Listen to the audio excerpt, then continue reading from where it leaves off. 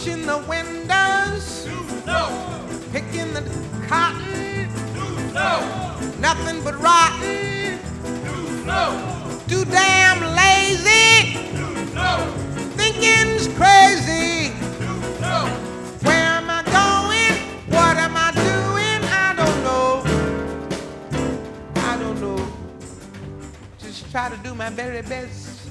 Stand up, be counted with all the rest, 'cause everybody knows about Mississippi, goddamn!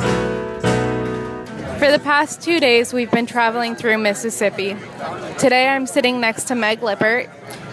Meg, what has stood out to you the most from the past couple of days? So many things, but the place we just visited on the University of Mississippi campus, known as the William Winter Institute for Racial Reconciliation, is a place that inspires me because in the center of this state that has such a virulent history of racial discrimination and injustice, there is a mecca of people who are committed to healing. And that takes a lot of courage in the place that's known as the most southern place in the world. And I've been a teacher my whole life. I've been a teacher for over 50 years, classroom teacher, university teacher, and the course I teach is storytelling. So it really struck me that this institute is on a college campus, but one of their major commitments is to high school students. And they run a program in the summer, a 9-day program for a small group of high school students. I think it's around 18.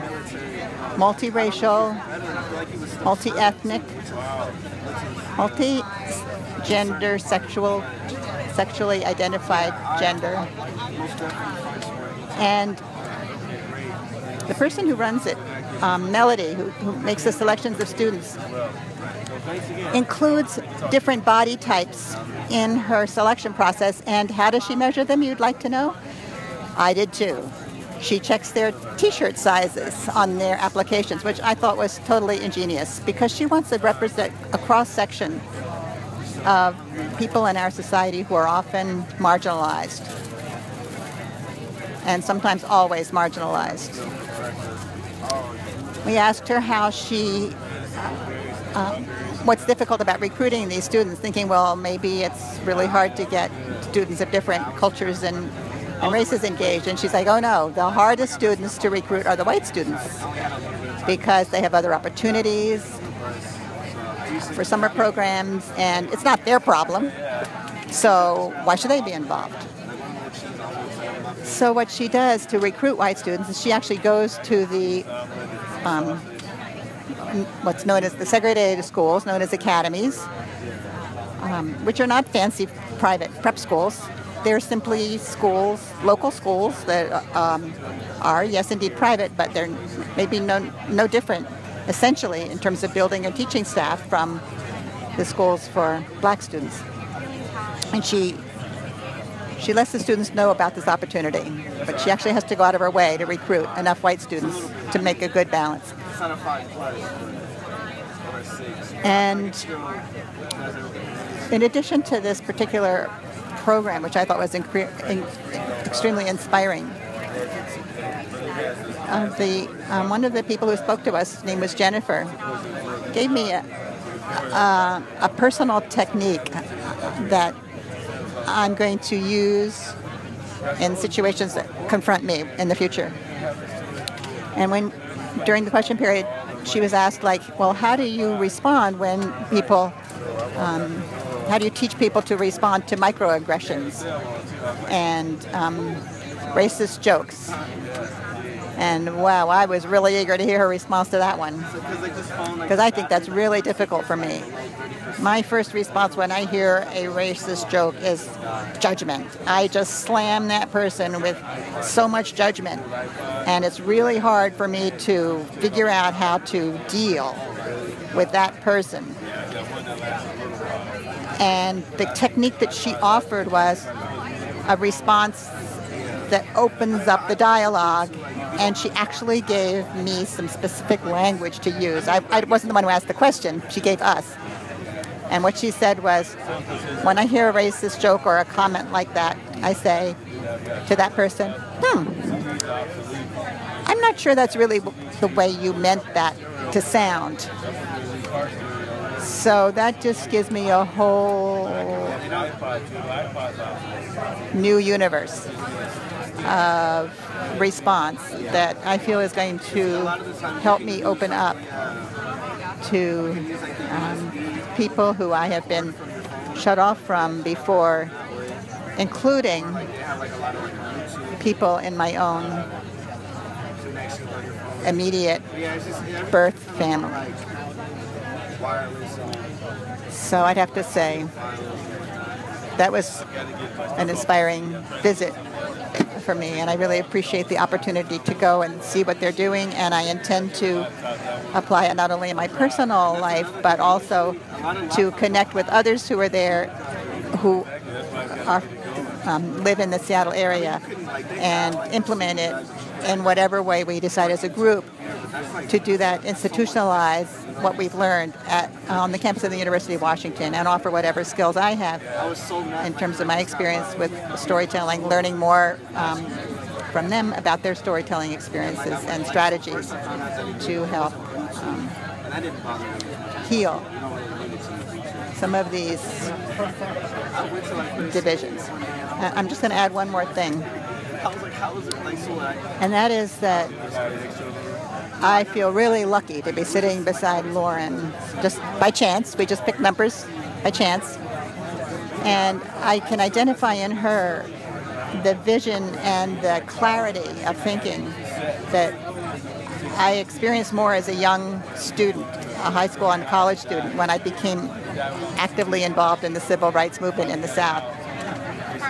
And how now that time has gone by, I've had my children, and it's harder for me to actually see some of the larger issues that she pointed out in her interview that she was reflecting about visiting the site of Emmett Till's murder. And so that's been an incredible privilege for me as part of this civil rights pilgrimage. Thank you. Thank you so much, Meg. That's so sweet of you. It's been an honor sitting next to you as well. I know we both have a lot to teach each other, and I look forward to more of those days. And thank you for applying what you've learned at the William Winter Institute for Racial Reconciliation to your life. Thank you. My name is Meg Lippert, and I have the honor and the privilege of introducing Lauren Mata, who is a student at Utah State University. Hello. And I am really interested, Lauren, in what particularly impressed you about any of the things we've seen over the last 2 days as we've been traveling through Mississippi. So what I would say has impressed me or compelled me the most was going through the site where Emmett Till was killed, and to see how the community is trying to reconcile with such a horrific event. And so there are two different museums. There's the Emmett Till Intrepid Center and the Emmett Till Interpretive Center. And they both convey the same general message of getting the community to acknowledge what's happened there and try to move on and, remember but reconcile. Good thing he's cutting some stuff out. And so at the Emmett Till Intrepid Center, it goes through the crime. And then at the Emmett Till Interpretive Center, it focuses more on turning into a community outreach. And what compelled me the most was that the Emmett Till Intrepid Center has the goal of getting the community involved, but the division was still so visible that you could actually see it. When we crossed over from where Emmett Till was killed, it was a row of almost shack-like houses. I can't imagine they had running... I can't imagine they had heat in the winter. Maybe not even air conditioning. Almost uninhabitable. And then we cross the tracks and you're in the business district of the area. The homes are more maintained, and that division was so visceral. And then when the Emmett Till Interpretive Center, Patrick was speaking, he talked about how they've had a $3 million grant to rebuild the courthouse and how that was important because it was keeping it, the same way that it was when Emmett Till's killers were let free. And that really struck me because they hadn't been very involved with the preservation efforts over in Glendora. But for them to rebuild the courthouse, which actually symbolizes that you can commit a terrible crime and get away with it. And then also the courthouse, considering it's a really poignant example or symbol of the injustice that's going on with our prison industrial complex today. It just really struck me because I believe that money would have been better used as a community outreach and going out to the community and seeing how they can help them, because it doesn't help them to have a courthouse. One thing I'll just add to that image of the courthouse is how impressed I was with Lauren's ability to synthesize all of that information that we were being given and what we were seeing, especially the fact that the courthouse was actually locked. So we couldn't even get into it without a key. Thank you. Thank you, Lauren. Many a good soul lost their life, and we were just 3 of them. Arm in arm we stood our ground for something to believe in. Lynch the truth, it will not die, it just comes back to haunt us. Tell the truth and do not lie, our memory must be ageless. Sail on up this mighty river.